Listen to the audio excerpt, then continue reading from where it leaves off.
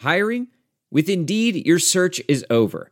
If you need to hire, you need Indeed. Indeed is your matching and hiring platform with over 350 million global monthly visitors, according to Indeed data, and a matching engine that helps you find quality candidates fast. Ditch the busy work. Use Indeed for scheduling, screening, and messaging so you can connect with candidates faster. Listeners of this show will get a $75 sponsored job credit to get your jobs more visibility at Indeed.com/match. Just go to Indeed.com/match right now and support our show by saying you heard about Indeed on this podcast. Indeed.com/match. Terms and conditions apply. Need to hire? You need Indeed. The first quarter review episode of the Bears Talk Underground is brought to you by, you guessed it, MyBookie. Truth is, guys, I don't know who's going to win week in and week out, but if you do, or if you think you do, you got to check out MyBookie. Remember, who you're betting on is just as important as who you are betting with. That's why I always tell people to bet with MyBookie. Trust me, guys, they are your best bet this season. Got that Thursday night game kicking off, Colts and Patriots. Yeah, Patriots are down. Colts, valiantly battling on Houston on Sunday. Who knows what's going to happen? But MyBookie is the place to go. They've been in business for years. They have great reviews online, and their mobile site is easy to use. That's why I'm urging you to make your way to MyBookie. You win, and they pay. They have in-game live betting, over-unders on fantasy points scored, and the most rewarding player perks in the business. And currently, MyBookie is being slammed with new bettors and wants to give everyone the best service possible. If you're willing to deposit after 7 p.m. Eastern Time, they'll give you an additional $25 in free play on deposits over $100. Join now, and MyBookie will match your deposit dollar for dollar as well. Use promo code BEARS25 to activate the offer. Visit MyBookie online today. That's MyBookie, MyBookie. And don't forget to use the promo code BEARS25 when creating your account to claim up to $1,000 in free play.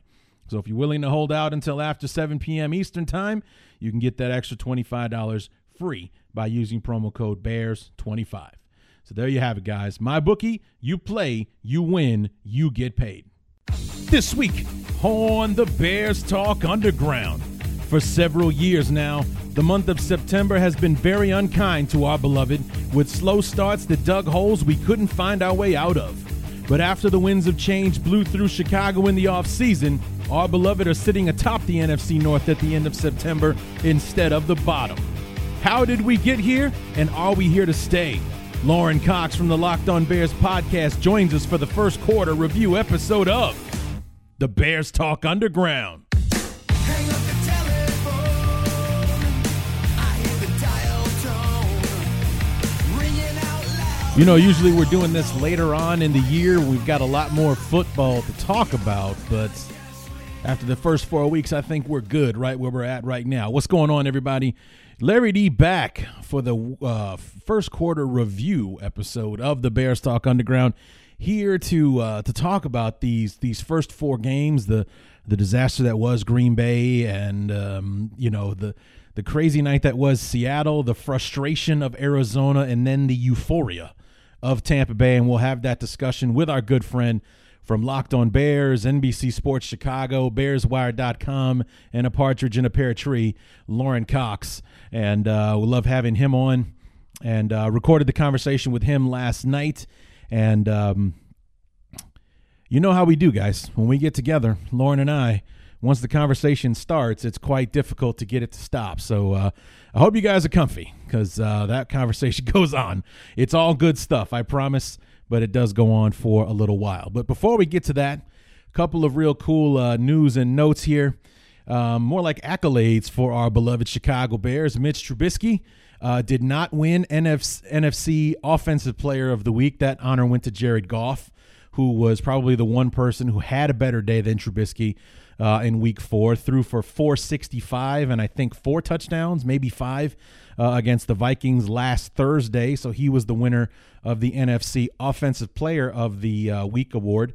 However, Mitch Trubisky did walk away with the FedEx Air Player of the Week honors. So he did come away with something for his 354 yards, 6 touchdowns, 0 interceptions, and his near perfect quarterback rating against the Buccaneers on Sunday. And in more news, the guy that will never be second in Chicago, apparently Khalil Mack named the NFC Defensive Player of the Month for September earlier today. So 14-plus tackles, 5 sacks, good for second in the league right now.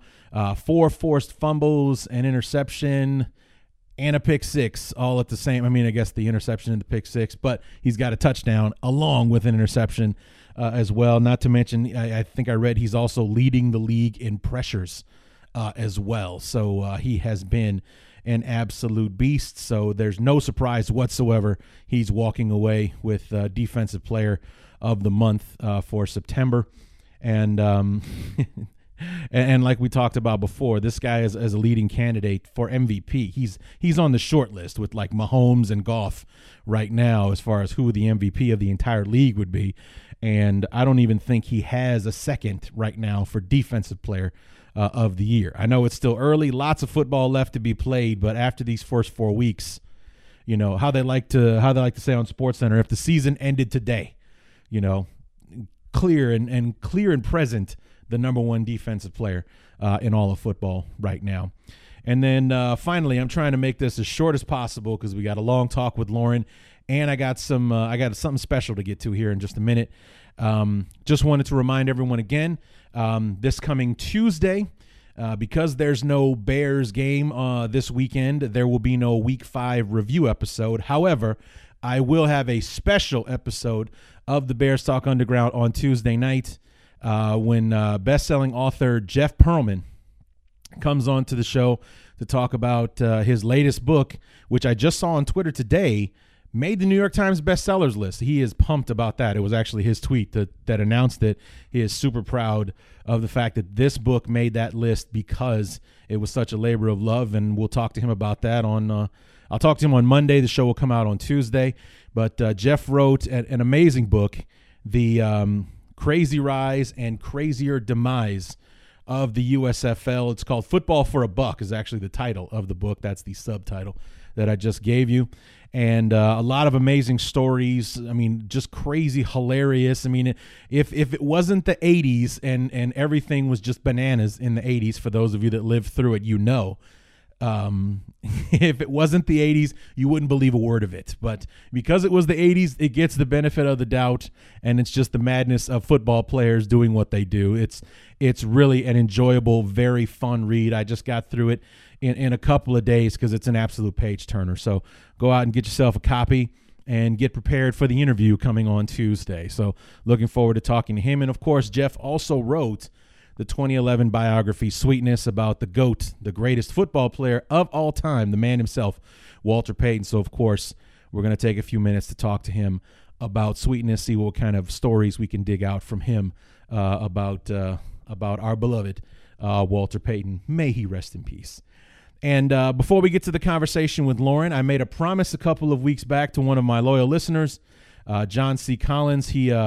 He posts a lot on the Bears Talk Underground Facebook page. If you want to join in, just search Bears Talk Underground and join the group. A couple of weeks ago, John posted some questions that he was good enough to Hey, it's Kaylee Cuoco for Priceline. Ready to go to your happy place for a happy price? Well, why didn't you say so? Just download the Priceline app right now and save up to 60% on hotels. So whether it's Cousin Kevin's Kazoo Concert in Kansas City, go Kevin, or Becky's Bachelorette Bash in Bermuda, you never have to miss a trip ever again. So download the Priceline app today. Your savings are waiting. Go to your happy place for a happy price. Go to your happy price, Priceline. Professional welder Shayna Ford used VR training developed by ForgeFX to hone her skills as a welder. The more time that you spend practicing it, that's what separates a good welder from a great welder. VR training can help students like Shayna repeatedly practice specific skills. Virtual reality definitely helps because the more muscle memory that you have, the smoother your weld is. Explore more stories like Shayna's at meta.com/metaverseimpact.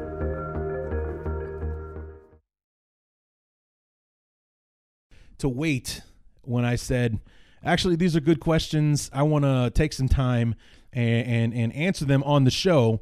And we've got a show coming up where I'll have the time to do that. And here we are with the first quarter review episode.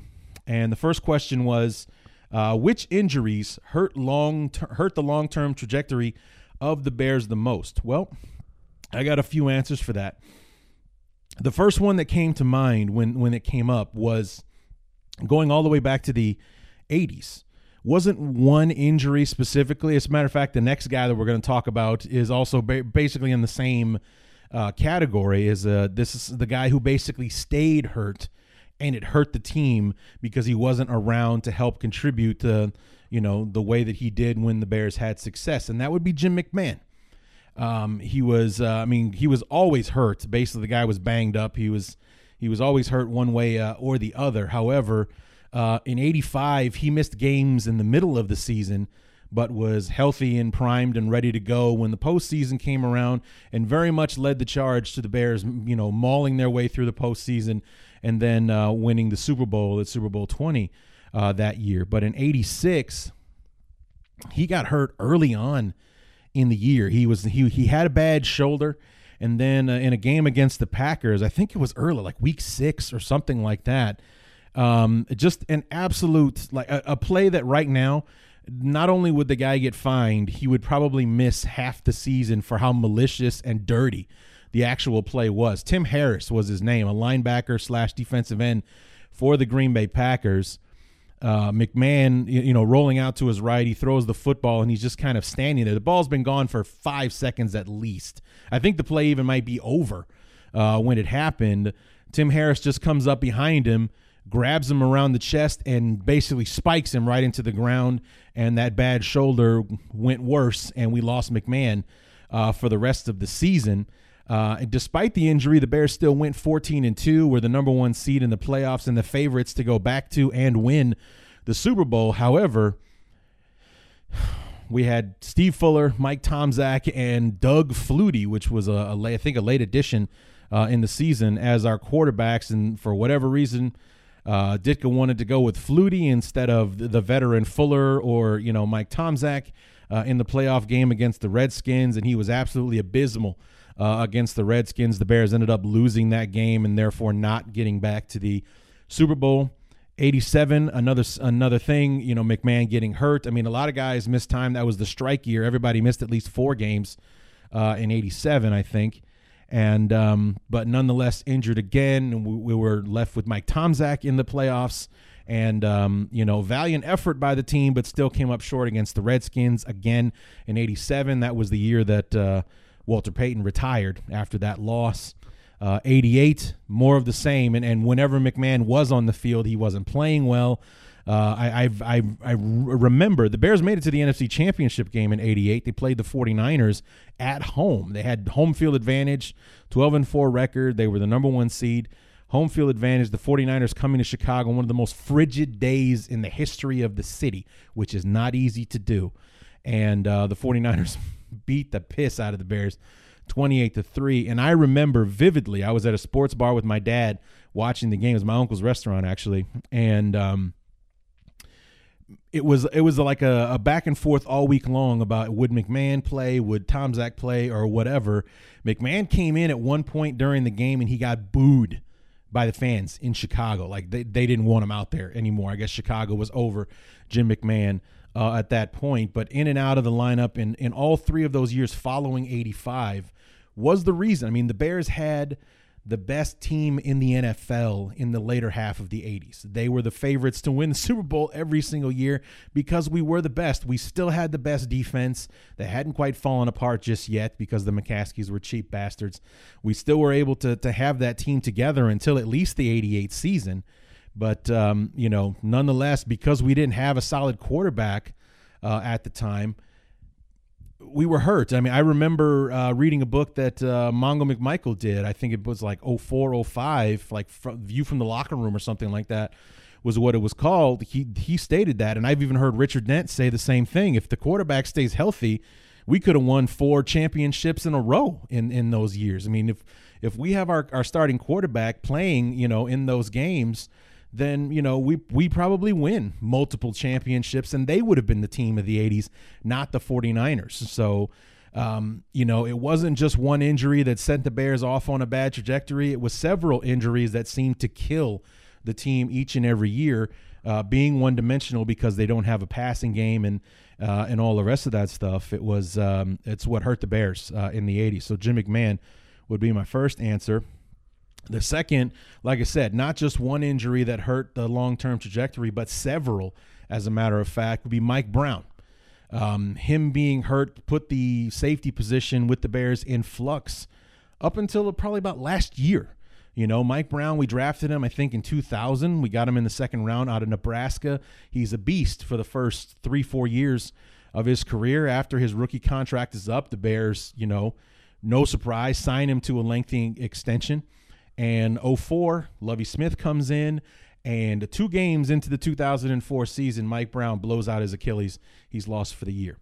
Comes back in 2005, is in and out of the lineup with nagging injuries. It was a calf injury mostly that hurt him the most, and it kept him out of several games down the stretch in 2005, and he came back for the playoff game, and I think he re-injured it in the playoff game against Carolina, that loss against the Panthers. 2006, the Bears are undefeated. He breaks his foot in that crazy Monday night comeback in Arizona in 2006. Has to watch the Bears make the Super Bowl without him that year. So obviously it didn't hurt us too much in 2006, but here's where we could have used Mike Brown in the actual Super Bowl. Mike Brown would have been on the field instead of Daniel Manning when Daniel Manning bit on a crossing route from Dallas Clark, decided to run up to defend the tight end, leaving Reggie Wayne wide open down the middle of the field. I mean, he was back there like he was going to receive a punt, and all he had to do was not drop it, and it's a touchdown, and that's exactly what happened. Tank Johnson hits Peyton Manning just as he's throwing the football, so the trajectory of the ball, it was like sailing through the air, but Reggie Wayne was so open. Like I said, he was back there just basically like catching a punt or a kickoff. All he had to do was not drop it. He trots into the end zone, and the momentum of the game changes from that point. And if Mike Brown is healthy and playing, that probably doesn't happen. I would wager heavy money on that. It was a rookie making a rookie mistake in a big game, ended up hurting the Bears big. If Mike Brown's on the field, I wager that doesn't happen. He comes back in 2007, first game of the season against the San Diego Chargers, blows out his ACL. He's done for the year. And that pretty much was the end of Mike Brown. The Bears brought him back at a reduced rate in 2008. I'm pretty sure he made it through the season, but he wasn't the same anymore because all of his injuries were leg injuries, calf muscle, broken foot, torn ACL. He just wasn't the same Mike Brown after that, whether it be the fear of making that awkward step that's going to take him out of this, out of the game or end his season once again, or the fact that those injuries just piled up and he wasn't the player he used to be. But it's like after Mike Brown started getting hurt, the safety position became a weakness for the Bears, and one that was never really solved, probably until last year when Amos and Eddie Jackson got paired up together back there, and now the safety position is solid. It's a strength in the secondary. So Mike Brown would be my second answer. And then the third answer actually is one injury that threw off the long-term trajectory of the franchise, and that would be in 2011 when Jay Cutler broke his thumb against the San Diego Chargers. Now check out how the domino effect worked here. First of all, let's talk about the impact that it had in 2011. Okay, in 2011, the Bears start the year on a lousy 2-3 record. Okay, after the 2-3 start, we go on a 5-game winning streak. That fifth and final game being against the San Diego Chargers. And it was a dominant win, actually. I think the Bears won like 30-13 or something like that against the Chargers. And after that, the Chargers game, much like this year when we play 4 games in a row against the AFC East, the Charger game was the first of 4 straight against the AFC West that year, which was the worst division in football in 2011. The champion of that division was the Tim Tebow-led Denver Broncos, who won the division at 8-8 that year. Okay, that's how bad that division was. And the way that the Bears are playing, That 5-game winning streak could have easily been an 8-game winning streak after we got done with the AFC West. However, Cutler throws an interception. While he's trying to run down the defender, he falls awkwardly, breaks his thumb. He's done for the rest of the season. Caleb Haney comes in, and initially, I mean, you guys can go back in the archives and find the episode. Initially, we as fans weren't worried because the last time we saw Caleb Haney, he was the damn near the hero of the 2010 NFC Championship game. After Jay's knee injury, he almost won us the NFC title game against Green Bay. Came up short, but he played well in relief. So, okay, well, Haney's going to come in. He can at least get us a split over these next few games because it was only supposed to be a 4-week injury for Cutler, and then he'd be back. Unfortunately, we lost all 4 of those games and then a 5th one on top of it. So we went from being 7-3 to 7-8, then won the season finale at Minnesota week 17 to finish 500 for the year. Jerry Angelo is fired after 2011 season. A year later, new GM Phil Emery fires Lovie Smith after a 10-6 campaign.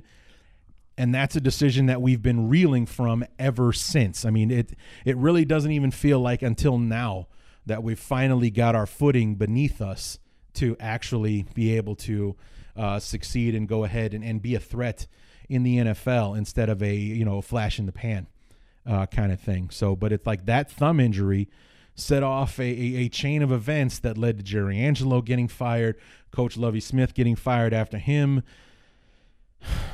hiring Phil Emery, who was dumb enough to take Trestman over Bruce Arians in his coaching search, having to fire him and bringing in John Fox.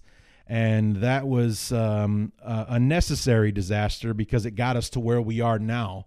But, it's been 6 seasons. This is number 6 since that fateful 2012 decision.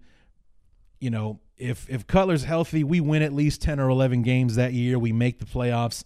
Maybe Phil Emery isn't so quick to pull the trigger on Lovie not making the playoffs in 2012 if everything happens the same. You know what I mean? So who knows what happens if Jay doesn't get hurt. But he did, and it set off a chain of events that led us to where we are right now. So those are the injuries that affected the long-term trajectory. Real quick, let's get through these. The second question was, which trades affected the Bears the most, positively or negatively? Well, I've got 4 for you. The main one I'm going to talk about would be the single worst trade in the history of the franchise, and that would be in 1998, the Bears gave up a first-round pick on purpose for Rick Mirer, quarterback from the Seattle Seahawks. It pains me just to say it out loud. Jesus Christ. Rick Mirer was drafted in the 93 draft. He was much like in 98 when people were arguing about Peyton Manning versus Ryan Leaf, and you can't go wrong with either. Some people thought Leaf was the better prospect. Peyton, might not be the guy, and so on and so forth. Same debate 5 years earlier in 93 between Drew Bledsoe and Rick Mirer. And Bledsoe went number 1 to New England. Seattle took Rick Mirer at number 2. He had a better rookie season than Drew Bledsoe did, and then it was kind of downhill after that. NFL defenses had him figured out after that first year, and he struggled the remaining 2-3 years, whatever it was, in Seattle. And somehow those bastards in Seattle managed to convince Bears management. I think it was Mark Hatley at the time. I hope he's dead. Jesus Christ. Mark Hatley, I believe, was our player personnel. We didn't have a GM at the time. We didn't have a GM from the time Jim Finks passed away, or Jim Finks left the organization in the 80s until the Bears hired Angelo in 2001. We had a director of player personnel, or whatever the title was, that was basically serving as a general manager. But the Bears were like the only team in the league that didn't have an actual general manager for several years until we hired Angelo in 2001. But they somehow convinced management in the Bears front office to give up a first-round pick for Rick Mirer. That actually happened, And for years, I thought incorrectly that it was, and I think we actually talked about this with Spike Friedman during our opponent preview over the summer. And for years, I thought it was Walter Jones that the Seahawks used Seahawks used that pick for. And Walter Jones is a Hall of Fame offensive tackle. The guy never missed a game for like his entire career or something insane like that. But nonetheless, we gave up Rick Mirer for Walter Jones. It turned out that the pick that the Bears gave away became Sean Springs, who was one of the better defensive backs, cornerbacks in the NFL in that era, and most likely a Seahawk Hall of Fame, Ring of Honor guy for sure. But nonetheless, they got both Walter Jones and Sean Springs in the first round. I just got it wrong. It was Sean Springs, not Walter Jones. But nonetheless, the return on the investment. You want to know what the return on the investment was? I even wrote it down. He started 3 games for the Bears. We gave up a first-round pick for a guy that started 3 games and was cut after the 98 season. That's what we got for a first-round pick. 3 games out of Rick Mirer. 3 very bad games, mind you. Very, very bad games. He was awful. He was awful. And worst trade ever. Positively, actually, this is one that falls into the both category. Brandon Marshall, 2012. The Bears desperate for a number 1 wide receiver at the time. Jerry Angelo trying to make everyone believe Devin Hester and Johnny Knox were number 1 wide receivers. I love both of those players. Neither of them was a number 1 receiver, and it hurt our offense. And so Phil Emery comes in. He listens to the fans that are screaming for a number 1 wide receiver. Please go get us one. Go draft us one. He doubled down, but he went and drafted Alshon Jeffrey and traded for Brandon Marshall. And Brandon Marshall was an absolute beast in 2012, 2013. He was amazing for the Bears. By far, Jay Cutler's favorite target. And the Bears had an offense all of a sudden because we weren't one-dimensional, just getting the ball to Matt Forte either on the ground or through the air over and over again because our wide receivers couldn't get open. We had a legit all-pro wide receiver who was also grooming Alshon Jeffrey at the same time. However, 2014, when Mark Trestman allowed the inmates to run the asylum, Brandon Marshall's personality that got him thrown out of Denver and Miami ended up getting him tossed in Chicago after the 2014 season. Also because he wouldn't let go of that inside the NFL job. I always thought that was stupid that he wouldn't let that go so he could focus on his team.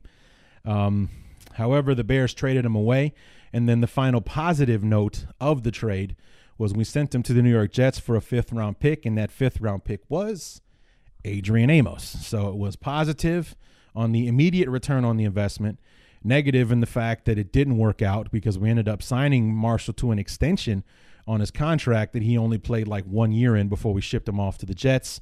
However, the return on investment and the trade has been pretty good because it got us Adrian Amos. So he falls into the category of both on that one. And then finally, not finally, I got one more after this. But this trade and its negative impact on the team has nothing to do with the player itself, unfortunately, because that player was Gaines Adams. I think it was after the 2009 season. I think it was. But Jerry Angelo decided to give up a 2nd-round pick for the number 4 overall pick in the draft, or the former number 4 overall pick in the draft. Gaines Adams was a defensive end out of Clemson, was taken by the Buccaneers in 2007.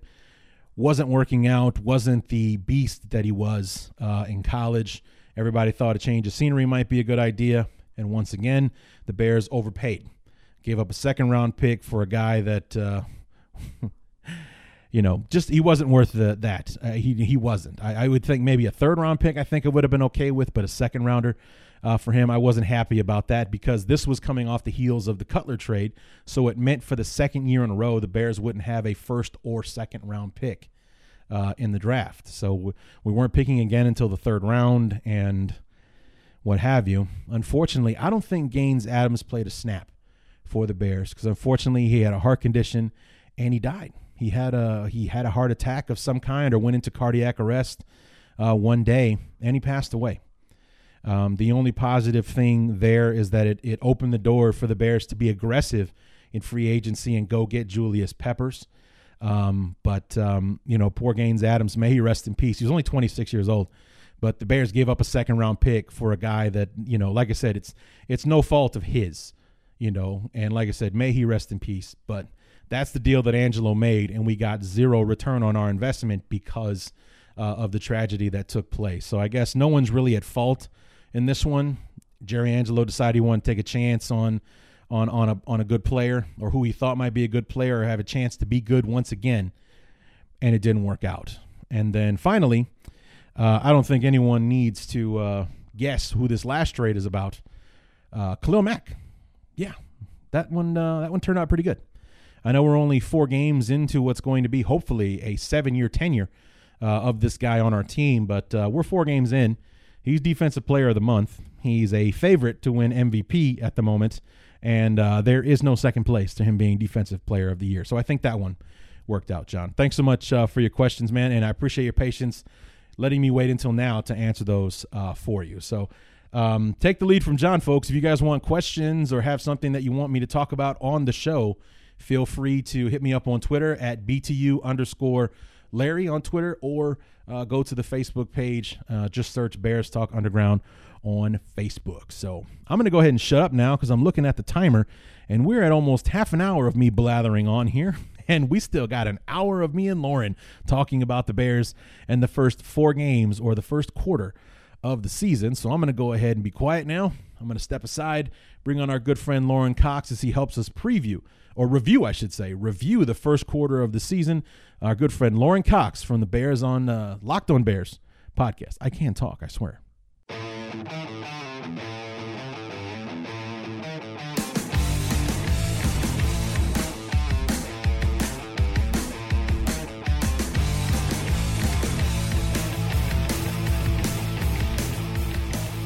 You know, usually we have this conversation more towards the middle of the season, but the NFL saw fit to give the Bears a Week 5 bye this year. So we only got 4 games to talk about, but we're happy to do it and have one of our favorite guests back on the show.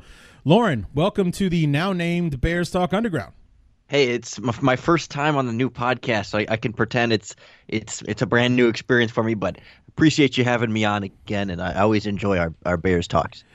Yeah, I always look forward to them, and we get a lot of good feedback when you're on the show, so that helps too. So, well, we never said your listeners were that smart, so. Right? They are Bear fans after all, so we're all maybe missing a can or two short of a 6-pack because of that. But so far we're actually looking pretty smart for backing these guys. We're 3-1. And actually, we're a lousy half of football away from being a 4-0 team, theoretically. I mean, we had high hopes, we had expectations, some tempered just because they're the Bears and we have to be realistic about things. But we were thinking, optimistically, maybe we'll be 2-2 after these first 4 games, or something like that. We'll definitely get off to a better start than the ones we've had with John Fox. But not only are we 3-1, but we had quite easily our best performance in a very long time this past Sunday against the Buccaneers. It's just a weird, maybe it's karma, maybe it's just kind of making up for what was taken away at the end of week 1, but certainly you're not going to hear anybody complaining about it. And I do like the way Matt Nagy's kind of talked about, that Green Bay Packers loss is something that they really feel like is helping them, and that they keep coming back to each week and pointing to that and using it as motivation and as a means of not getting too ahead of themselves here, even after they put on one of the most significant offensive performances of any team this year. Yeah. What was significant about it is because it's the performance we've been waiting for.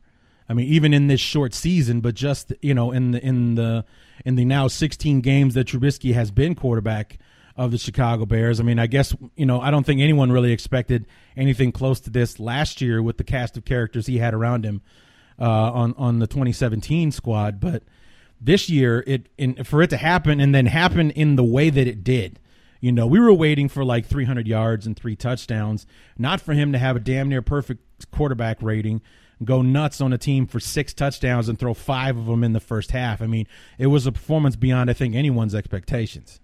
Yeah, and it was just kind of a perfect storm of like everything coming together. It was facing a bad Tampa Bay Buccaneers defense. It was 4 games under his belt in Matt Nagy's offense and really feeling more comfortable and confident in what they were doing.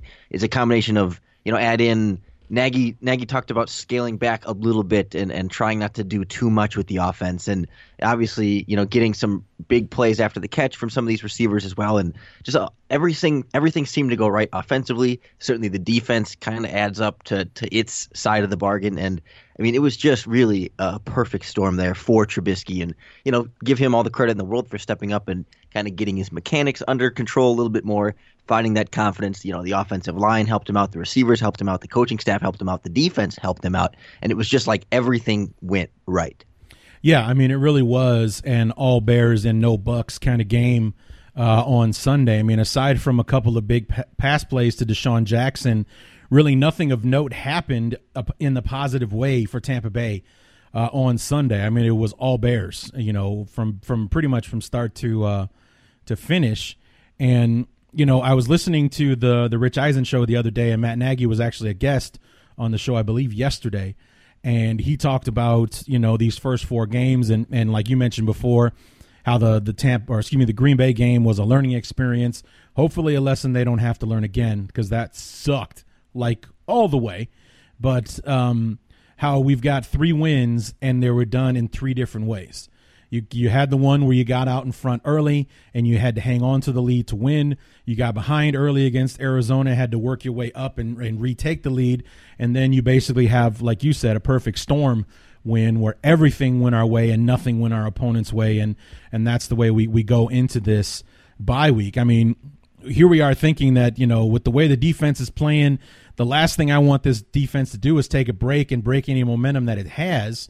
But, the way that we won this football game, it's almost the perfect time to take a break, because we're riding as high as we possibly can and floating into this game next week against the Dolphins, with all the confidence in the world.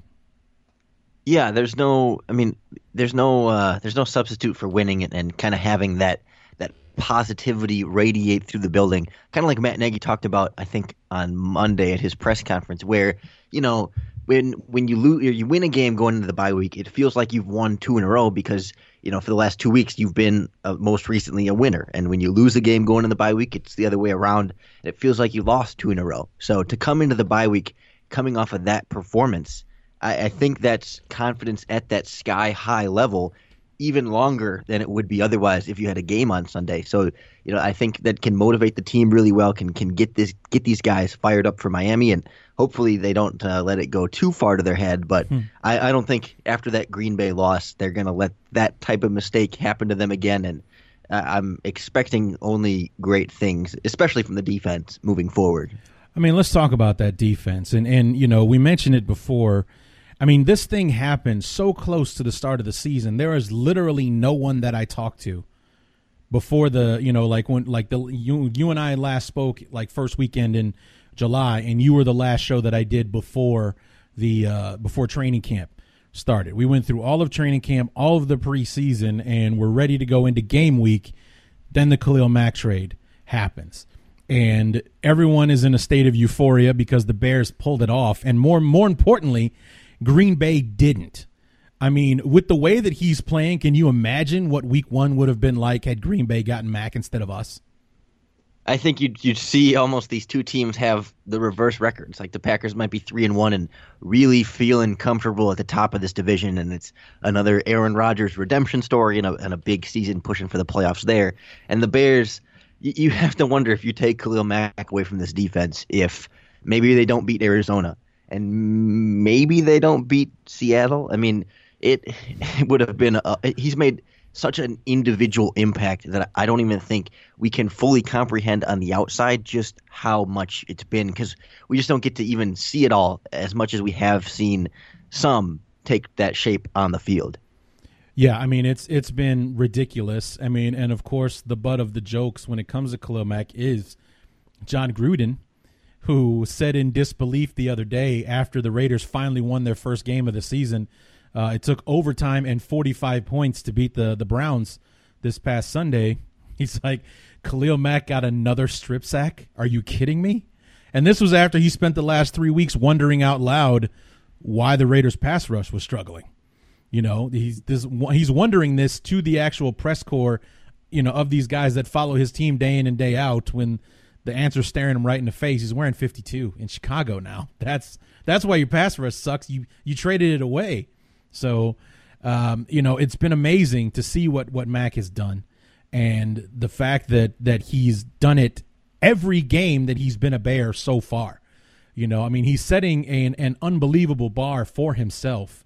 With his earliest exposure to this brand new fan base has been lights out from the beginning, and we're going to, unrealistically expect him to do that every single time he steps on the field.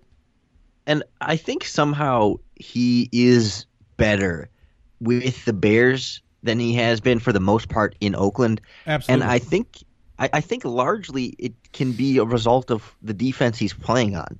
That with the Raiders, he's obviously the star pass rusher, the number one pass rushing threat, which is true in Chicago, but Oakland's defense didn't consistently have, other threats that really can, take full advantage of his presence on the defense and also just kind of do their jobs to allow him to better do his job. So in Chicago, when he's rushing off that right side of the offense, when he's turning the corner to get to the quarterback, well, Akeem Hicks is there collapsing the top of the pocket. On the other side, Floyd hasn't done a ton as far as getting to the quarterback, but he's at least holding contain on that side of the pocket. So, I think Khalil Mack might not be necessarily even beating his blockers that much more often, but he's being more productive because he's playing on a defense that's better setting him up to take advantage of his own individual success.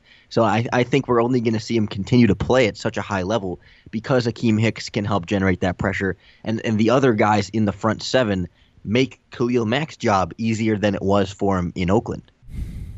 Lauren, I've been saying that exact same thing on the show here the last several weeks, is that he has a supporting cast with the Bears that he did not have in Oakland. I can't think of anyone at least in the front seven besides maybe Bruce Irvin that I could name off the top of my head. I know they've got Carl Joseph and Conley they drafted in the first round, so we kind of know they've got some players in the secondary.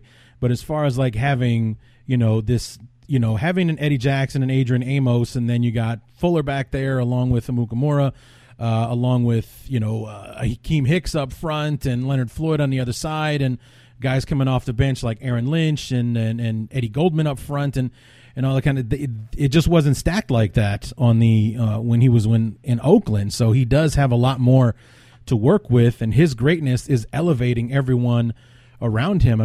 My favorite thing to point out thus far was that week 2 against Seattle, we had 6 sacks and Khalil Mack only accounted for 1 of them. Yeah, and that's sort of the beauty of this whole thing, that he kind of sets up the sacks for everybody else, that he doesn't have to go out and be the guy that gets 3 or 4 in one game and have that, individually dominant performance, but like because he'll get the 1 and because he'll take, 2 blockers or sometimes 3 blockers, and even that's not always enough. That's what gets Akeem Hicks that one-on-one pass rush. That's what gets, if they run a stunt away from him, that's what frees up another pass rusher like Roy Robertson Harris already has reached the quarterback a few times. Aaron Lynch reaching the quarterback a few times. And it does just make their blitzes more effective too. When they bring that 5th rusher and maybe you can't leave 2 guys on Khalil Mack, and it's got to be a nightmare for opposing offensive coordinators and offensive line coaches and right tackles. It's just absolutely game changing in every way. Yeah, and one of those big changes from last year's defense, as good as it was, to this year's defense, is that all of last year we had 8 interceptions. We've already got 6 in the first 4 games. And Danny Trevathan, our middle linebacker, has 2 of them so far. It's just we're also generating opportunities for the offense, as opposed to, the defense, was good at its job last year, but there were a lot of times last year, whether it be to fatigue or whatever, they just couldn't get themselves off the field sometimes, and creating turnovers. Like I watched a YouTube video where it showed all the I think it was defensive touchdowns from 2011 to 2017, and there was a gap from 2014 to like some point in 2016 or something like that. Like we went a whole year without a defensive touchdown and then some, and that has not been the case so far with the Bears. I mean, we were on a streak there in the beginning for defensive touchdowns, and now it's like turnovers is an every game occurrence as opposed to that being such a rarity in the last 2 years under John Fox. Yeah, that Mel Tucker gap was a difficult time to get through. But yeah, and that's the other thing about Mack is as much as he makes the pass rushers around him better, the pass rush as a whole with Mack allows these defensive backs to be more aggressive. Eddie Jackson can come from his spot in the middle of the field and attack a route that he sees because he'll know that the pass rush is going to hurry that internal clock of the quarterback, and that when he sees a receiver, making a break on his route, your chances of a double move, if that route is later on in the play, it's been a few seconds, you can bite on that because if he tries to run a double move, the quarterback's not going to have time to burn you for it if you bite on that because your pass rush is there. So you've seen Prince Amukamara jump that pass against the Seahawks for that pick six because they know Russell Wilson's hurried. You see Eddie Jackson come downfield against the Cardinals and have a pick six that was called back ultimately from a Khalil Mack penalty of all people, but because he's not afraid of getting burned there because he knows the pass rush is going to hurry the quarterback enough that the play can't develop longer and you can get aggressive on those routes if you're smart about it, which clearly, experience in this Fangio defense has allowed this secondary to really understand their roles in coverage and be able to be smart, confident, and now aggressive. And you know who I think has benefited the most? Maybe you heard this because I put it up as one of my clips after the Cardinal game, was the guy that I think has benefited the most from the Khalil Mack trade has been Roquan Smith. If for no other reason, then the spotlight is on somebody else. Because he was the story all throughout training camp because he held out for 80% of it, didn't play at all in the preseason or anything like that. This silly contract dispute over language about, penalties, what might happen to him and his guaranteed money if he gets suspended for this new helmet, rule and all that kind of stuff. And then in comes Khalil Mack. And Lauren, I swear to God, the second he came into that game to replace the injured Danny Trevathan against Green Bay, I was reminded that we had Roquan Smith because he had, it's like, who cares? We got Khalil Mack, Roquan Smith. That's great. We have him too. That's awesome. I completely forgot about Roquan Smith after the Khalil Mack trade because I was just so excited to see that guy out there. And then on his first play from scrimmage, he sacks the quarterback. And then he started, I believe it was the Seattle game he started, and he's been on the field ever since. He's had a flash here and there, but even if he does make a rookie mistake, nobody's watching him because Khalil Mack is on the field with him at the same time. Yeah, and I mean, how many different people on the roster? If Kyle Fuller makes a mistake, if Prince Amukamara makes a mistake, a lot of these guys, it allows you to put a rookie linebacker like this in a position to where he can make mistakes because your defense is more than capable of making up for it. And to his credit, I thought he made some rookie mistakes against Seattle, but cleaned it up a little bit more against the Cardinals. And then, no one really made any mistakes.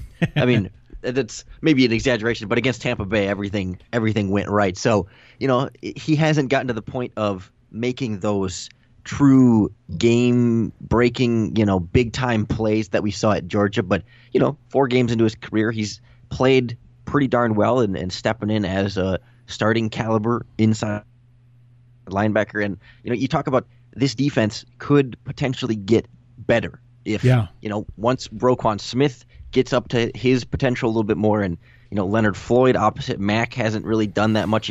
If they had that other premier pass rusher opposite Mack and a blossoming inside linebacker with elite athletic tools, I mean, it's a little bit wild to think that there are still ways this Bears defense can get better. Yeah, I mean, and I've seen that. I think it was an article. Did you write that one?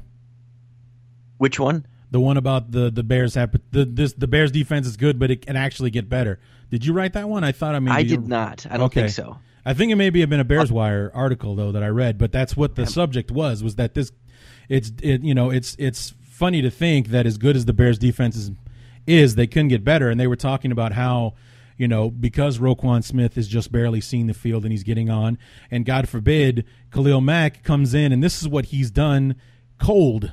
Basically he was 7 days into football when he took the field against Green Bay. No OTAs, no training camp, no nothing because he was holding out from Oakland. Can you imagine what this guy's motor is going to be like when he's in football shape? a week or two from now, or quite possibly after the bye, as great as he's been so far, it's amazing. And then with all the young guys on the defense as well, they're all growing together, and it's amazing how, what this defense is capable of as opposed to what it's already done. And it's locked in too, that all these guys are under contract. I think Adrian Amos is the only one right now that doesn't have a contract because Eddie Goldman got his extension. Right. If I remember that right, he did get his extension. Oh, yeah, right before week 2, I think, or something like that. Yeah, it was after the Packers game. So, I think, technically Jonathan Bullard is 2 years away from becoming a free agent, and Trevathan is 2, but 10 of your 11 starters are under contract for next year. And I imagine they still would like to bring back Amos, and, that's maybe getting too far ahead of ourselves here, but this core is here. A lot of these starters are locked in for multiple years, and it's just the beginning that we're getting into now. Yeah, so it's pretty outstanding to think about what it's done, what it can do, and the sky truly is the limit with this defense. And Roquan Smith, it's. I'm not saying that this defense is the same, but it's very much like when William Perry got dropped into the 85 defense and how he was able to contribute. That's kind of what Roquan Smith is walking into. He's got this defense that's established that was good. We've got a superstar that we added in Khalil Mack, and he's there in the middle learning on the field where it's the best possible place to learn. And as good as he is, he's only going to get better, and it's only going to help the defense as it goes along.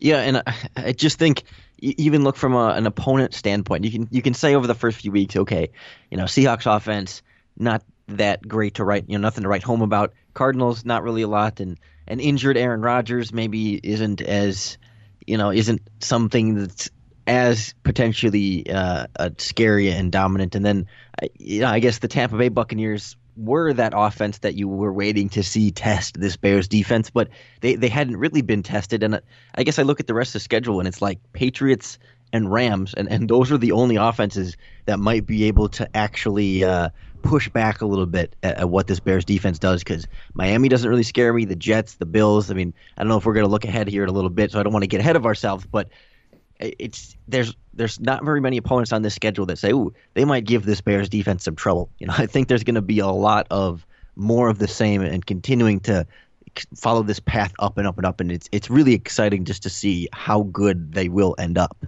Well, that's one of the reasons why I was excited as I was. The Bears finished the way that they did, 3-1.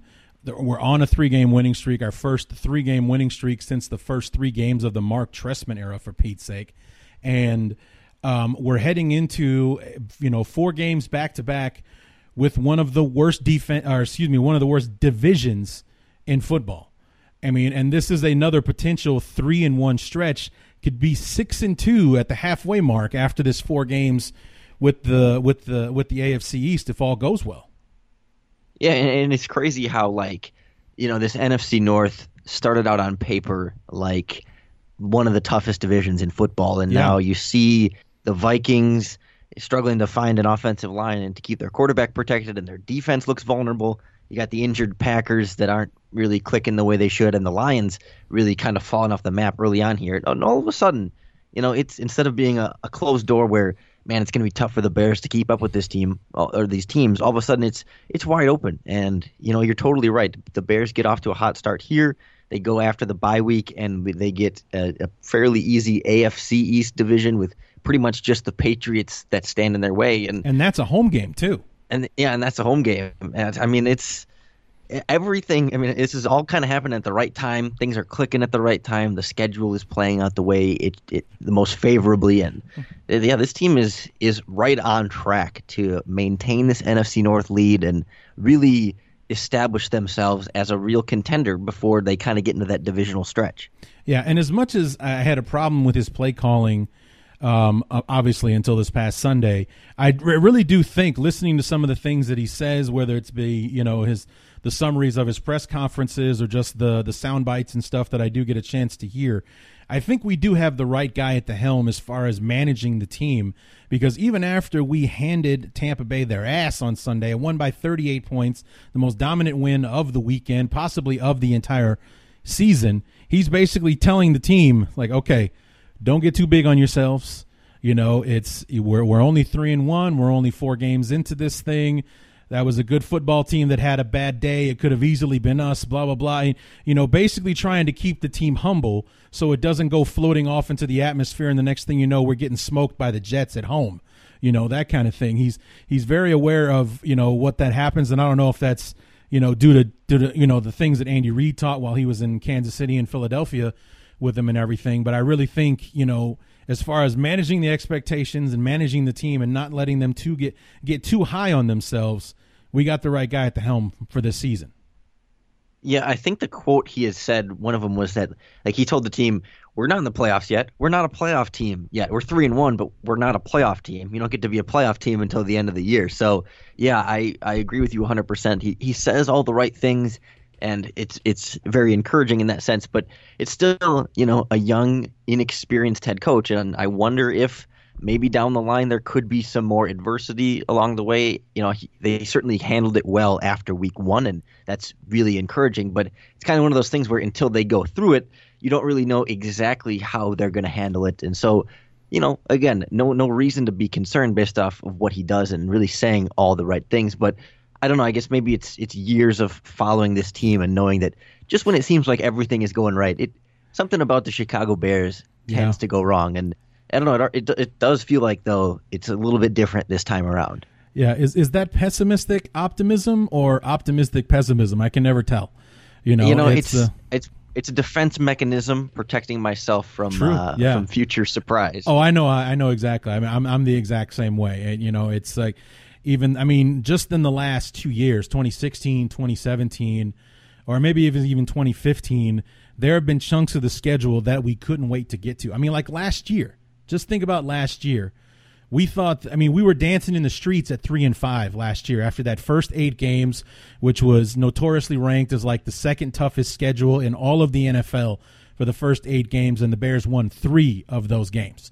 You know, potentially should have won at least 1 or 2 more of them going into the bye. It's like now we've got an Aaron Rodgers-less Green Bay team. You know, the Lions are always a 50-50 game, even though they've won more than they've lost over the last few years. We got Cleveland and Cincinnati, and, you know, we got all these games that are going to swing our way. And then we just went out and totally crapped the bed and only won 2 games in that stretch of the schedule that the Bears looked like they were sizing up to make a run at. And that's exactly what we're talking about here, is like having this optimism. And, you know, we got 4 games coming up with the AFC East. Those guys can't even beat each other. And, you know, we should be able to come out with at least 3 wins. And the Patriots game is the only one that's in doubt. And it's at home in Chicago, which should work in our favor. We played really, really well in our 2 games at home so far this year. So it's, you know, but who knows what can happen. This is, however, the NFL, and it is the Bears as well. So, you know, who knows what can happen. But, you know, like you said, something about this year just feels a little bit different. I'm not saying we're going to the Super Bowl or anything like that, but I feel that we're getting more breaks than the ones that are going against us or that notoriously have gone against us in the past. I mean, we're getting more calls than the ones that are going against us. We're not getting stupid penalties like we were shooting ourselves in the foot constantly over the last several years. I mean, a lot of things seem different than they have been with this team this year. Yeah, and you mentioned the bye week and kind of coming off of that last year. You know, it was certainly a significant disappointment and a major dud against the Green Bay Packers, but that was almost, you know, the defense that kind of gave up in that one. Because I look back, Mitch Trubisky had almost 300 yards in that game. I think it was his most productive game in terms of yards all season, if I'm remembering right off the top of my head. I mean, he might have surpassed it in the Lions game or the Browns game, but it was a big Mitch Trubisky performance coming out of that, and, you know, not totally lighting it up, but it was plenty from your rookie quarterback in what at the time would have been his probably 4th or 5th career start. But randomly last year the defense got frustrating after that bye week stretch, and injuries were kind of adding up there too, and so. Yeah. You know, but even in that one, I think Kyle Fuller just kind of struggled against Devontae Adams, and there were some weird fluky Brett Hundley plays that just it was just typical Chicago Bears. And you would think this coaching staff from what we could tell so far, has already put this team in position to avoid those kind of dumb, fluky mistakes and games that, they still gave up a couple big plays against the Cardinals when they were out of position, but that lasted all of 2 or 3 drives before it got kind of remedied. And I mean, there's certainly not as much concern for me of quite such a major letdown, at least not yet. Yeah, I think if there's a letdown, maybe it'll be a bad game as opposed to we're going on a 5-game losing streak like we did, last year in a section of the schedule that we were salivating over. You know what I mean? It's just like we coming out of the bye, we lost to Green Bay, then that Counter Barth kicking the football into a different zip code than the goalposts were in after Detroit. Losing the Minnesota. Well, we already lost the Minnesota game, but it was just like one flop after another. We just couldn't get out of our own way. We had this penalty, that injury, and everything like that, and it was a huge letdown from an optimistic 3-5 to a catastrophic 5-11 with the second half of the schedule that we had. And for some reason, I keep coming back to what Nagy said about what happens in the game before the bye week. Last year with the Saints game, they made that kind of late comeback push, and Zach Miller gets hurt, the touchdown gets taken away, and they almost upset the New Orleans Saints, and you kind of had this big letdown at the end that, the Bears just still aren't there yet, and that carries into the bye week. I mean, it really did kind of linger from that Saints game into further disappointment in the next 3 or 4 games in a row, and it makes you wonder. You take what happened against the Buccaneers, you let that kind of germinate a little bit and bake in the oven here, and at 350 degrees, pull it out against the Miami Dolphins and see what we got. Yeah, and you're absolutely right. I mean, it just it does make all the difference in the world. I mean, here I was before the game against Tampa Bay thinking that I did not want this team to go on a bye. With the way this defense is playing, the last thing I want is to break momentum. But after Sunday's game, it's like, hell, take a break, guys. You've earned it. Just like you said, you use germinate. I like marinate. Marinate on this, and then come back in 2 weeks. We'll go down to South Florida and we'll wear those goddamn orange jerseys. Oh. Are you a fan? It depends on what they're going with, but I don't hate them, but I don't love them. Okay, all right, very middle of the road answer of you, but I'll let it slide. Yes, I can't stand them. I absolutely hate them. I like the throwbacks better. Oh, absolutely, I love the throwbacks. I do. I absolutely love the throwbacks. I hate the orange jerseys, and we're wearing them twice this year, but we're wearing them against Miami. I guess. Anything's better than wearing the dark jerseys, which they'll make us wear because we're the road team and all the rest of that. But God damn it, we gotta wear the orange jerseys, and I think we wear them against Detroit again or something like that later on in the year. So we gotta watch them. And go ahead. That was a request by Akeem Hicks, who wanted the orange jersey. So if he's wearing that orange jersey, and thank goodness he's not suspended for this game. If that's the motivation he needs to have a huge game and get a win, sure, give it to him, Yeah. Yeah, thank God he didn't get suspended. That was the one thing that I was worried about more than anything was it sucks that he got tossed, but we were winning 38-3 when it happened, so it's not that big a deal. But, if you're – I mean, the NFL takes that whole shoving an official thing quite seriously. They could suspend him for 1 game, maybe 2, which means we lose him for the New England game. We're going to need him for that one. And because this idiot got a little too heated and shoved in an official, we're going to be missing one of the key parts of our defense against the, probably our most challenging game up to that point. Yeah, and I still haven't seen a very definitive or clear replay at all. Neither have I. What happened? That the one they showed on the broadcast was so far away and kind of quick, and yeah, it's one of those weird ones. And I guess in the course of the game and potentially in the course of the season, it's not going to matter, 3 months from now. But it's one of those like, wait a minute, let's not move past that 100% here before we know exactly what's going on, right? But we might just be forced to. So let's talk about the offense a little bit. I think we've given the defense plenty of due at this point. You tell me, you watch the All-22s. What is going on with Jordan Howard? Because it's not so much. It really isn't so much that we're not giving him the ball enough, because I think that Nagy has been doing that a little bit better as we go along here.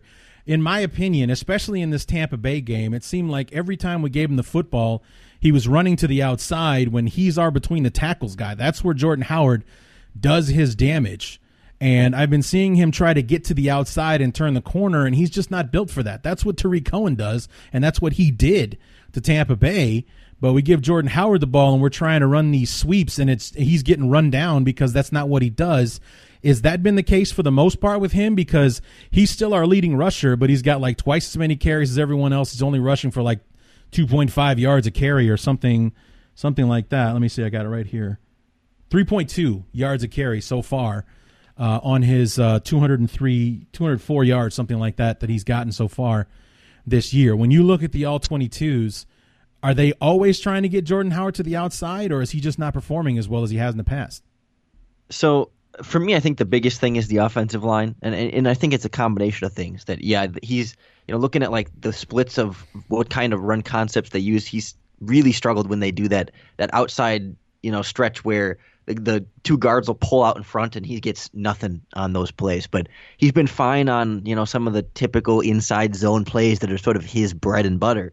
But I still think it's generally an offensive line issue that, I look back in last week, he had 11 carries. And on 9 of those carries, the first contact made by a defender with Howard came at or behind the line of scrimmage. So there were 2 runs out of 11 where he's able to get past the line of scrimmage without a defender being there to meet him. And, so he's creating a lot of this yards after the contact that he's at least able to create, and he doesn't have as much space to be able to break free. I think whereas Tariq Cohen can maybe create a little bit more space when the run blocking's not there because he can just outrun guys to the edge of the field. I think that's why he's had a little bit more success, but I think they're also using Cohen on some different types of runs and in different situations. Whereas I feel like Howard, it's a lot of times they'll put 2 or 3 tight ends on the field right on the line of scrimmage, and so it's no disguise, hey, we're going to run the ball, and the defense can load up the box a little bit and attack downfield. And they started to finally do some more play action off of it against Tampa Bay, which I thought was a pretty big thing. But, 9 of the 11 against Tampa Bay were met at or behind the line of scrimmage. And the week before against Arizona, it was like, I don't remember how many total carries he had, but it was like 17 out of 24 met at or behind the line of scrimmage. The last couple of games, the vast majority of his carries, it's a defender that's right there, and there's just only so much he can do. And so I think he's been running pretty well. It's just there's not a lot of space in front of him to be able to work.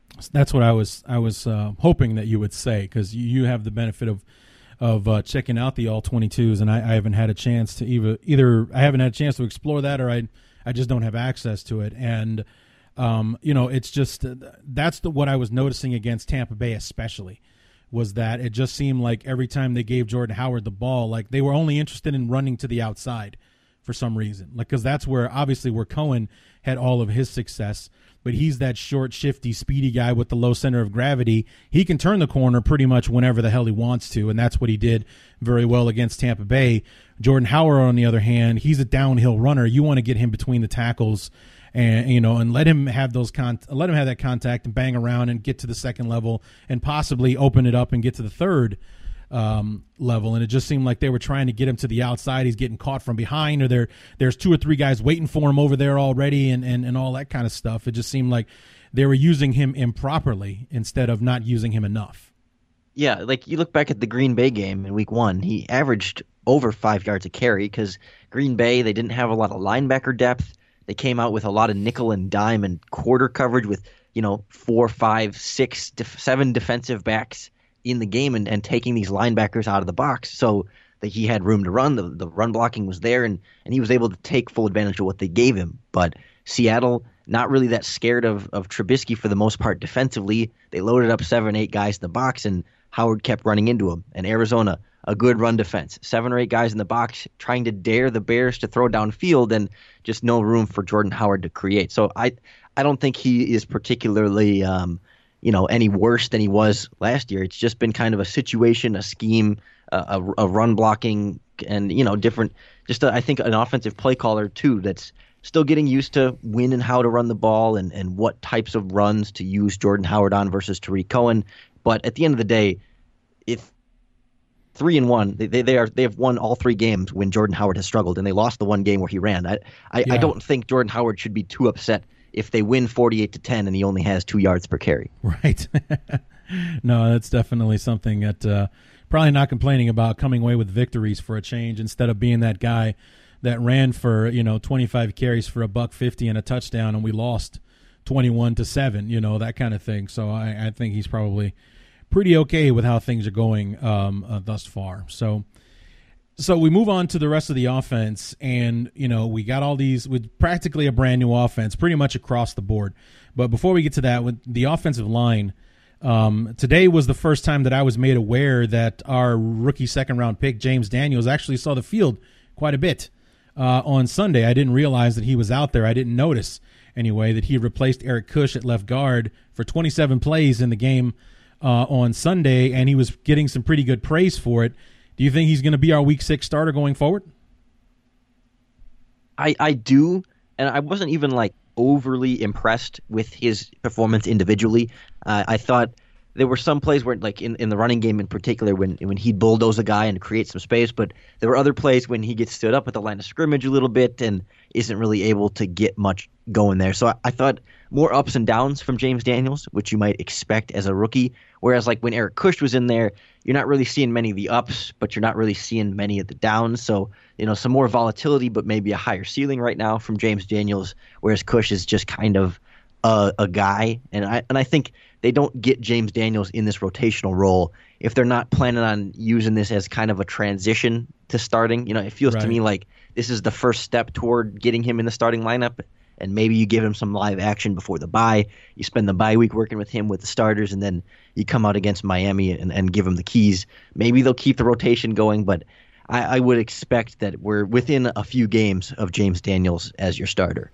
Well, I mean, because the reason I ask is because, when Nagy was asked about it, he used the same language that he used when it came to Roquan Smith. He only played a handful of plays against Green Bay Week 1, and what we heard from Nagy that week was he's earned more playing time, and then he started against Seattle and he's played ever since.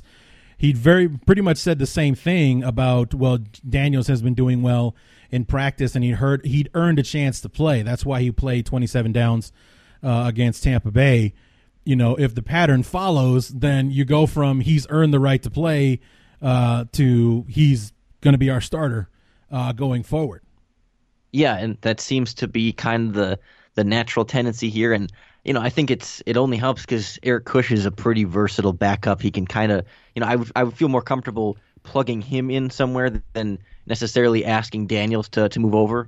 Kyle Long left the Bears game last week for what turned out to be a total of 3 plays, and Daniels had to plug over at right guard. And I guess I'd rather have the more experienced veteran be that 3-tool guy, that universal interior backup player, and move him around and kind of just lock James Daniels in one spot.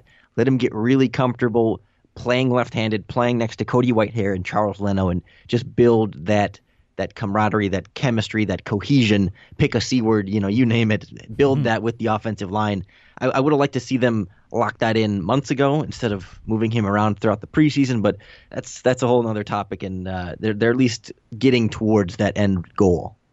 So what do you think about the rest of our offense? I mean, basically everybody is brand new. All of our pass catching targets are the same, and I think we got mixed reviews, and a lot of it had to do with, in my opinion, and we'll talk about him more later, but Trubisky was not great those first 3 games. But, Gabriel, Robinson, Trey Burton, we were expecting more than we got from them in those first 3 games, and then obviously we got them in spades against Tampa Bay. If you had to give those 3 guys a grade, where would you come in at? Yeah, it's tough because I was a little bit down on Taylor Gabriel through the first couple games just because we hadn't really seen him make plays after the catch. It seemed like when they'd run screens to him, he'd take the yards that were there, but he wasn't really, making guys miss and creating explosive plays after the catch, which was what I was hoping to see. But Allen Robinson looks the part as a number one wide receiver.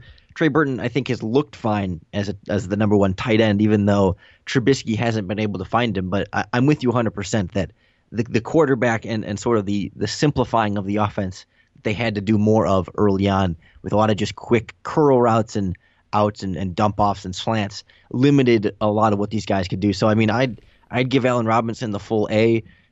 Heading into last week, I would have been a little bit lower on Taylor Gabriel, but he totally looked the part against Tampa Bay and alleviated a lot of the concerns there and kind of maybe confirmed that the concerns were a little bit more Trubisky-based than Gabriel-based and scheme-based in that sense. So, I don't really have major complaints about any of them after the first couple games. Just would like to see Burton be more involved and can be more of that mismatch over the middle, but it's a work in progress kind of thing that, with all new receivers, Trubisky has to get to know them all and get to know their timing and, understand how long it takes them to run certain routes and to cover a certain amount of distance and how much those throws need to be and build that trust to be able to get aggressive and attack some of the tight windows.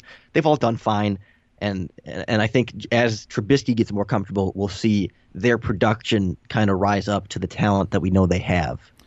And, that's what I was saying about this as we kind of transition our way into Trubisky was that, it's very much Dr. Jekyll and Mr. Hyde as far as being a Bear fan with this offense. Because on one hand, the Dr. Jekyll side, the reasonable, more realistic kind of attitude has to be this is a brand new bunch of guys playing together for the first time in this brand new offense with essentially a rookie play caller. We have to be patient. And then the Mr. Hyde side is screw that. This is year 6 after Lovey.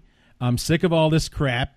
Play better, win football games for Christ's sake. I mean, it's just, you bounce back and forth between these two people as you're watching this team on the field. It's like, I know we have to be patient. Trubisky is, barely in the double digits as far as how many starts he has in the league. And, barely, I don't even know if he's cracked 30 starts since he graduated from high school yet. And, we know there's a learning curve there and all the new guys with this new offense and blah, blah, blah, blah, blah. And then, the monster comes back in. So what? You're professionals. You get paid to do this. Do it better. It's driving me crazy. So that's the kind of, emotion I've been dealing with lately is that I know we have to be patient. But at the same time, I'm tired of being patient. We're on our 3rd head coach since we let Lovey go. This is how many offenses in, how many people have come in and out of this team. I want to see some results for Christ's sake. Look at what the defense is doing. Be more like them. And look at what Patrick Mahomes and Jared Goff and Carson Wentz are doing. They didn't have to be patient, right? Exactly. But at the same time, I mean, I guess after 4 games, after that 4th game performance, didn't require that much patience to get to that, that really big beacon of hope. So, it's a work in progress, and maybe it's not going to be at that pace that some of the other quarterbacks have, and I don't like to compare Trubisky to those guys individually because it's very different situations for all 4 of them really, and different weapons, somewhat different offenses, and different lengths of time within those offenses and with those coaching staffs. So, it's you're seeing steady progress, and I think that's the most important thing. Yeah, and I was on the guys that I had on for the preview show last week, the Pewtercast podcast. They had me on what they call their Instacast, their live show after the game, and basically asked me what was the difference, how did the Bears do what they did, and I said quite plainly the difference was Trubisky. He had an amazing day, but, going into it, the first 3 games of the season, he was doing one of 2 things. He was trying to force it to somebody who wasn't open, or he was missing somebody who was wide open. Like there were at least 2 plays off the top of my head that he missed a wide open Taylor Gabriel, and God only knows what the results would have been if he put the ball in the right place on those plays. He had one against Arizona and another one against Seattle. Both of those plays could have been big or touchdowns, in those football games, and done a lot to change how those games went down. Last week against Tampa Bay, he was making those throws. It's almost like mirror images. Like in the last 3 games, they ran the same play, only this time he hit Gabriel, and it was a big play. And then, those passes to wide open Trey Burton, he's hitting him perfectly, and it's a touchdown. That dime that he threw to Allen Robinson in the end zone and everything, he had a wide open Jordan Howard in the flat. Instead, he goes for the corner to hit Allen Robinson, and boom, he puts it in just the right place for the touchdown. Trubisky was the difference in what the offense hadn't been and what they were on Sunday against the Buccaneers. Yeah, it was just this new level of confidence, and it was just kind of contagious. I think it was, scoring early on and having things kind of start clicking. And even after they got off the script, things kept clicking and just kept building and building from there. But I also think, from a wider perspective, the Buccaneers couldn't really get any pressure on him, and they really didn't blitz him much at all, which had been such a major struggle against the Cardinals and the Seahawks. That they'd put guys at the line of scrimmage and he'd get overwhelmed and rush the throw and not set his feet or step into the throw and make those mistakes. And for some reason, the Buccaneers didn't think to try that much at all. And so, he wasn't under I think he was under pressure 4 out of 28 dropbacks and blitzed a total of 5 times in the game. So it just, Tampa Bay didn't really attack him or push him. And the offensive line gave him a ton of time to throw so he could be confident, let the play develop, and they ran a lot of the same kind of passing concepts over and over, and it kept working, and he could be confident that, okay, we're going to run this play, this is how it's going to go. Then he runs the play, and it does go like that, and then it just kind of keeps snowballing from there into 6 touchdowns and 350 yards. And a damn near perfect quarterback rating on top of it all, 154.5 or something. And the funny thing about that, Jared Goff had the perfect passer rating on Thursday, and Trubisky was just behind him. PFF charted Trubisky with 2 plays intentionally thrown away. It was I think it was a broken screen to Trey Burton, and another one that he just intentionally kind of threw out of bounds because everything was covered.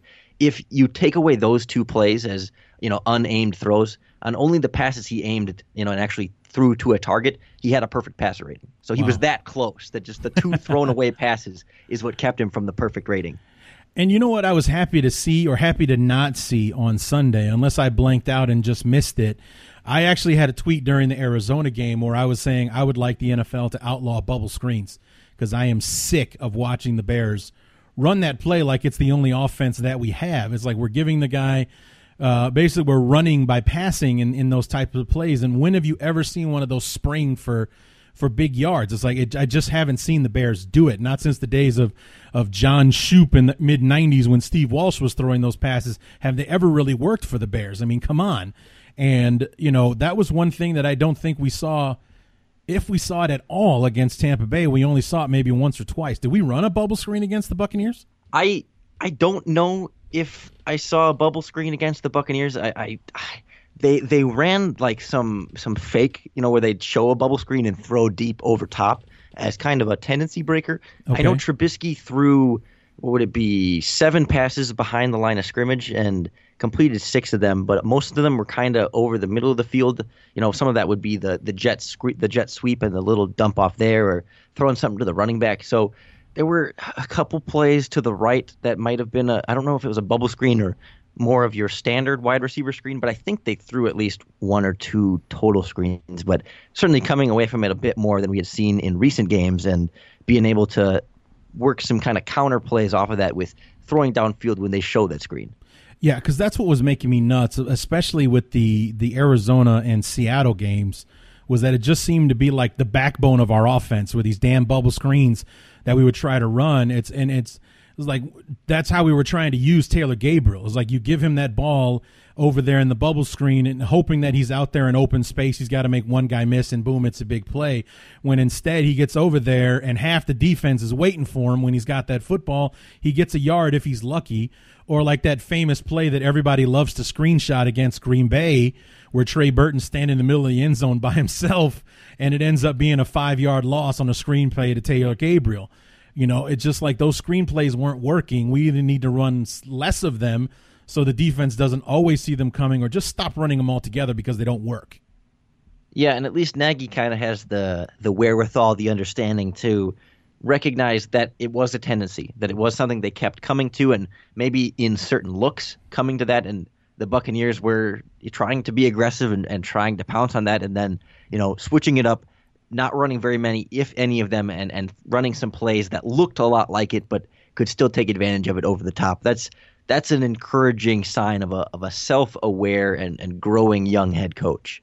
Yeah, and I think that's one of the things I like about Nagy is we hear him saying all the right things when it comes to press conferences, when it comes to talking to the guys and tempering expectations, or at least as far as not letting them get too big ahead with the way they won on Sunday, and just keeping, we're only 4 games into a 16-game schedule, guys. We got a long way to go. We're not a playoff team yet, that kind of thing. But he also seems to be, very, like you said, self-aware, kind of humble kind of guy. He's not so cocky that he's just going to keep going regardless of what's happening in front of him. He's going to stick to the game plan no matter what, like a Mike Martz used to. He's going to make the adjustments and take what the defense is giving him and, grow from week to week, which is why I think we've seen this growth over the last 4 weeks. Yeah, and sort of that steady improvement in kind of key ways is really what I think gives you the most optimism that things are going to continue to grow. And, it's not, I don't want to say that the Buccaneers game wasn't a fluke, because there was certainly some flukiness to 350 yards and 6 touchdowns. That's not going to keep happening. Right. But it was that indicator that the growth is real and that it's not just a one-time flash in the pan there. It really is an offense steadily improving. It's a quarterback steadily improving, that relationship between coach and quarterback improving, and being able to make the offense more and more Mitchell Trubisky friendly, getting Tariq Cohen involved a little bit more, Taylor Gabriel involved a little bit more from the early days of only throwing to Allen Robinson. He's just finding, ways to spread the ball around, ways to get every receiver involved, and also, new wrinkles to add each week, even beyond the gimmicky trick plays that continue to work. I mean, even just from more of a wider scheme perspective, they're adding little wrinkles here and there, like the fake screen and like the same post wheel concept they kept throwing to down the sidelines that were wide open. Just little things like that. It's all kind of adding up, and it's all leaving you feeling fairly confident. Yeah, that play was killer against Tampa Bay. I mean, Cohen.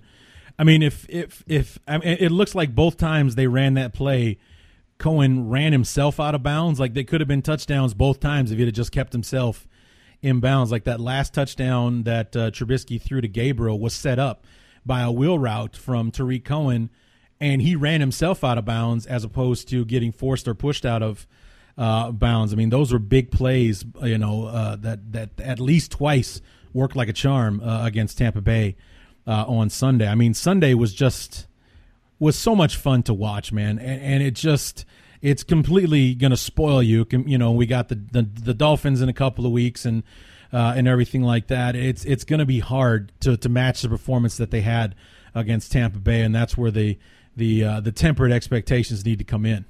Yeah, because they kind of raised the bar there, right? Yeah. It's like, okay, significantly, yeah. Here's what the ceiling is for this offense, and now, okay, well, we saw that. Where's that? Do that again. Yeah. Do that let's 12 more times, one more please. time. Yeah, let's not one more time, 12 more times. Come on. But every week, yeah. Yeah, every week. So, I mean, looking ahead, like we said before, we have 4 straight against the AFC East. We're on the road from Miami, home back-to-back New England and the Jets, on the road to Buffalo. And then we've got the stretch that worries me the most, quite frankly, just because of the frequency. We got Detroit, Minnesota, and Detroit in 11 days.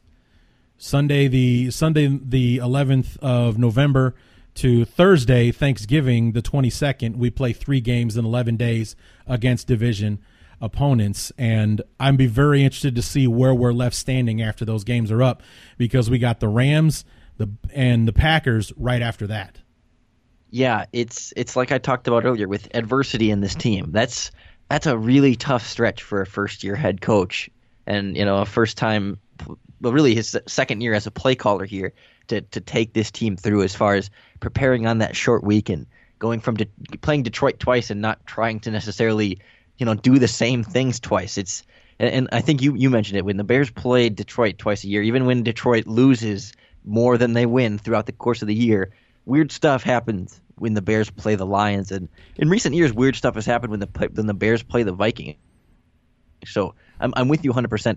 That's a really critical stretch there to gear up for the Rams, the Packers, and the Vikings again to end that season as you're really winding down. If this NFC North playoff race is getting tight, if the Vikings and Packers keep climbing back, those games are absolutely critical. And it's the big test for, how does Matt Nagy and this team handle it when the going really gets tough.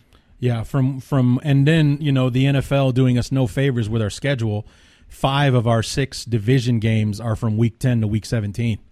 So in that 7-game stretch, we got 5 division games in that stretch, and it's just like, that's a lot of important football being played. Oh yeah, and we got a game against the Rams in there somewhere as well. So it's like 6 out of those last 8 games, you got 5 division games and the Rams. The 49ers are probably not going to be who people thought they might be after losing Garoppolo, and the Giants are, well, they're not very good, but they still have Beckham and Barkley, and they have potential to hurt you. So, but it's like you're looking at that schedule, and 6 out of the 8 games are the 5 NFC North games and the Rams. That's plenty of headaches that we have to go through in that all-important section of the year. Which is why this stretch against the AFC North and the AFC East and that first 4-game stretch were honestly so important that, if they can finish 6-2 after the first 8 games, you're not going to go 6-2 after the final 8 games. I mean, it just regardless of how you started with this stretch of teams, it's just not going to happen that way. So the fewer losses you can bank and the more wins you can bank leading up to that, you can start out 8-2 and then go 4-4 and still finish 10-6, and that's a playoff spot. So it is a pretty critical stretch there because it just builds in that leeway down the stretch. Yeah, and that Green Bay game, Week 15, I got that bad boy circled on my calendar, dude. I want that one bad. In Chicago? Yeah. When Week 15, that late part of the season, we got to have that game. We got to have. I mean, there's a lot of football between now and then. That's Week 15. So we're 11 weeks away from that, but that's the one we have to have because we should have won Week 1, but we forgot that it's a 60-minute game and we only played 30 in that one. And, it's like if we play Green Bay this week, I think we murder them, quite frankly. But I just that's one we got to have. That one I'll be a madman for that game. And there's something about these perennial contending teams, the Vikings, the Packers, the Patriots even, that they do seem to tend to start out kind of slow, and we've seen this a few times with the Patriots where people say, is the Tom Brady thing over? But they start out slow, and then once you get into that exact time of the season, that's when everything clicks. That's when the offenses are firing at all cylinders. The defenses cleaned up their early season mistakes, and those elite players really truly play elite and take over games. So I mean, the Bears have to be on their toes, and it's back-to-back Rams and then Packers week after week at home there, and that's going to be brutal, but really fun to watch. Absolutely. I can't wait to see how it all turns out, and I can't wait to talk to you again after it all goes down week 17. So we're going to have a little bit more of a longer break than we're used to when it comes to these little conversations, Lauren, but I look forward to having you on at the end of the year to recap these next 12 weeks and to see where we're standing at the end of it. I mean, it very well could be that we have to push the talk back because it's supposed to be a year in review episode, and we've got playoff games before we can wrap this bad boy up. I was going to say, otherwise, if the Bears get a first-round bye, we could try and squeeze it in there, but maybe that's too optimistic thinking. Maybe. It's like, okay, this will be our 12-week review, and then we'll be back in a couple of weeks to talk about how the playoffs went down and everything. So, but I'm looking forward to it. And I'm excited about how this year is shaping up and how it might actually turn out. There's a lot more optimism surrounding this team than it has been for quite some time. And, dude, I've been doing this show since 2007. I've had one playoff season doing this show, the ill-fated 2010 NFC Championship Let's Murder Jay Cutler game. I need some more playoff episodes in this bad boy, and I think this 2018 team just might get me there.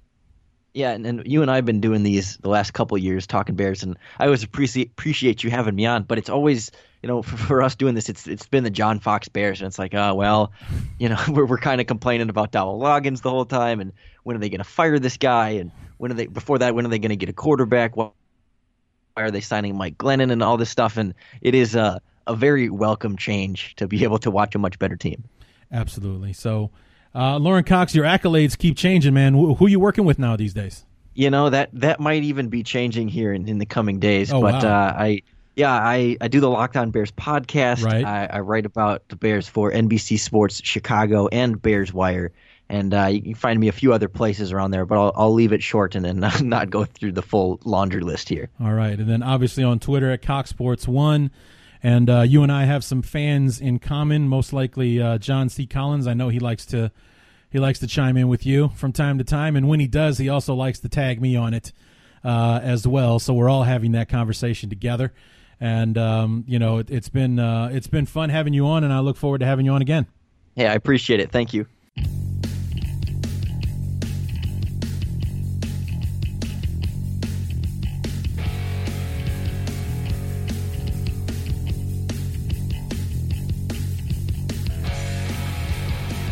Once again, want to thank our guest, Lorin Cox from the Locked On Bears podcast, NBC Sports Chicago, BearsWire.com, and catch him on Twitter at CoxSports1, like Fox, but with a C. So, good friend, love having him on, and like you guys heard, whenever we get together and we get going, get comfy. It's going to be a while. So, love talking to him. Looking forward to having him back on. If it can take us an hour to talk about 4 games. Imagine how long it'll take us to talk about 12 or maybe 13 or 14 if the Bears end up making the playoffs this year. Wouldn't that be something? That might have to be a 2-parter or something like that. Who knows? But nonetheless, enjoyed having him on, and we talked afterwards. Yes, we continued talking after we were done talking, and look forward to me being on the Locked On Bears podcast as the guest of his somewhere down the line. I think in the next week or two he wants to have me on, is what he said. So I will keep you guys posted on that. Follow me on Twitter at BTU_Larry to get the deets on when that is going to happen. So that's basically going to do it, guys. I think I'm going to let you go. I appreciate you still being around if you're still listening. And just want to once again remind you of I'm really, really excited about having Jeff Pearlman on the show next week in the place of what would have been a Week 5 review show. Going to talk to him about the football for a buck, the crazier rise, a crazier demise of the USFL, and he also wrote Sweetness in 2011. We'll see about getting some Sweetness stories out of him before we wrap things up with him. Next week. So hopefully we'll, hopefully you guys will tune in. I'm really, really looking forward to that. And like I said, Jeff tweeted earlier tonight that it made the New York Times bestseller list, which I know he is over the moon about, because we will talk about it on the show about the sacrifices that he made to write this book. And it has the biggest payoff that you could possibly ask for as an author. So really happy for him. Really happy to have him on the show next week. I think you guys are really going to enjoy listening to the stories about the USFL and the 1 or 2 stories I can pull out of him about our beloved Walter Payton. So that's going to do it for the show, guys. Come back on Tuesday to hear the show, to hear the talk between me and Jeff about the USFL and Sweetness. And come back on Thursday. We'll be back to regular business, and we'll hope to have Kevin Noggle back on the show from Finsiders on SB Nation to help us preview Bears-Dolphins for week number 6. So be sure to come back on Tuesday for Jeff Pearlman. And until then, my name is Larry D, and this has been the Bears Talk Underground.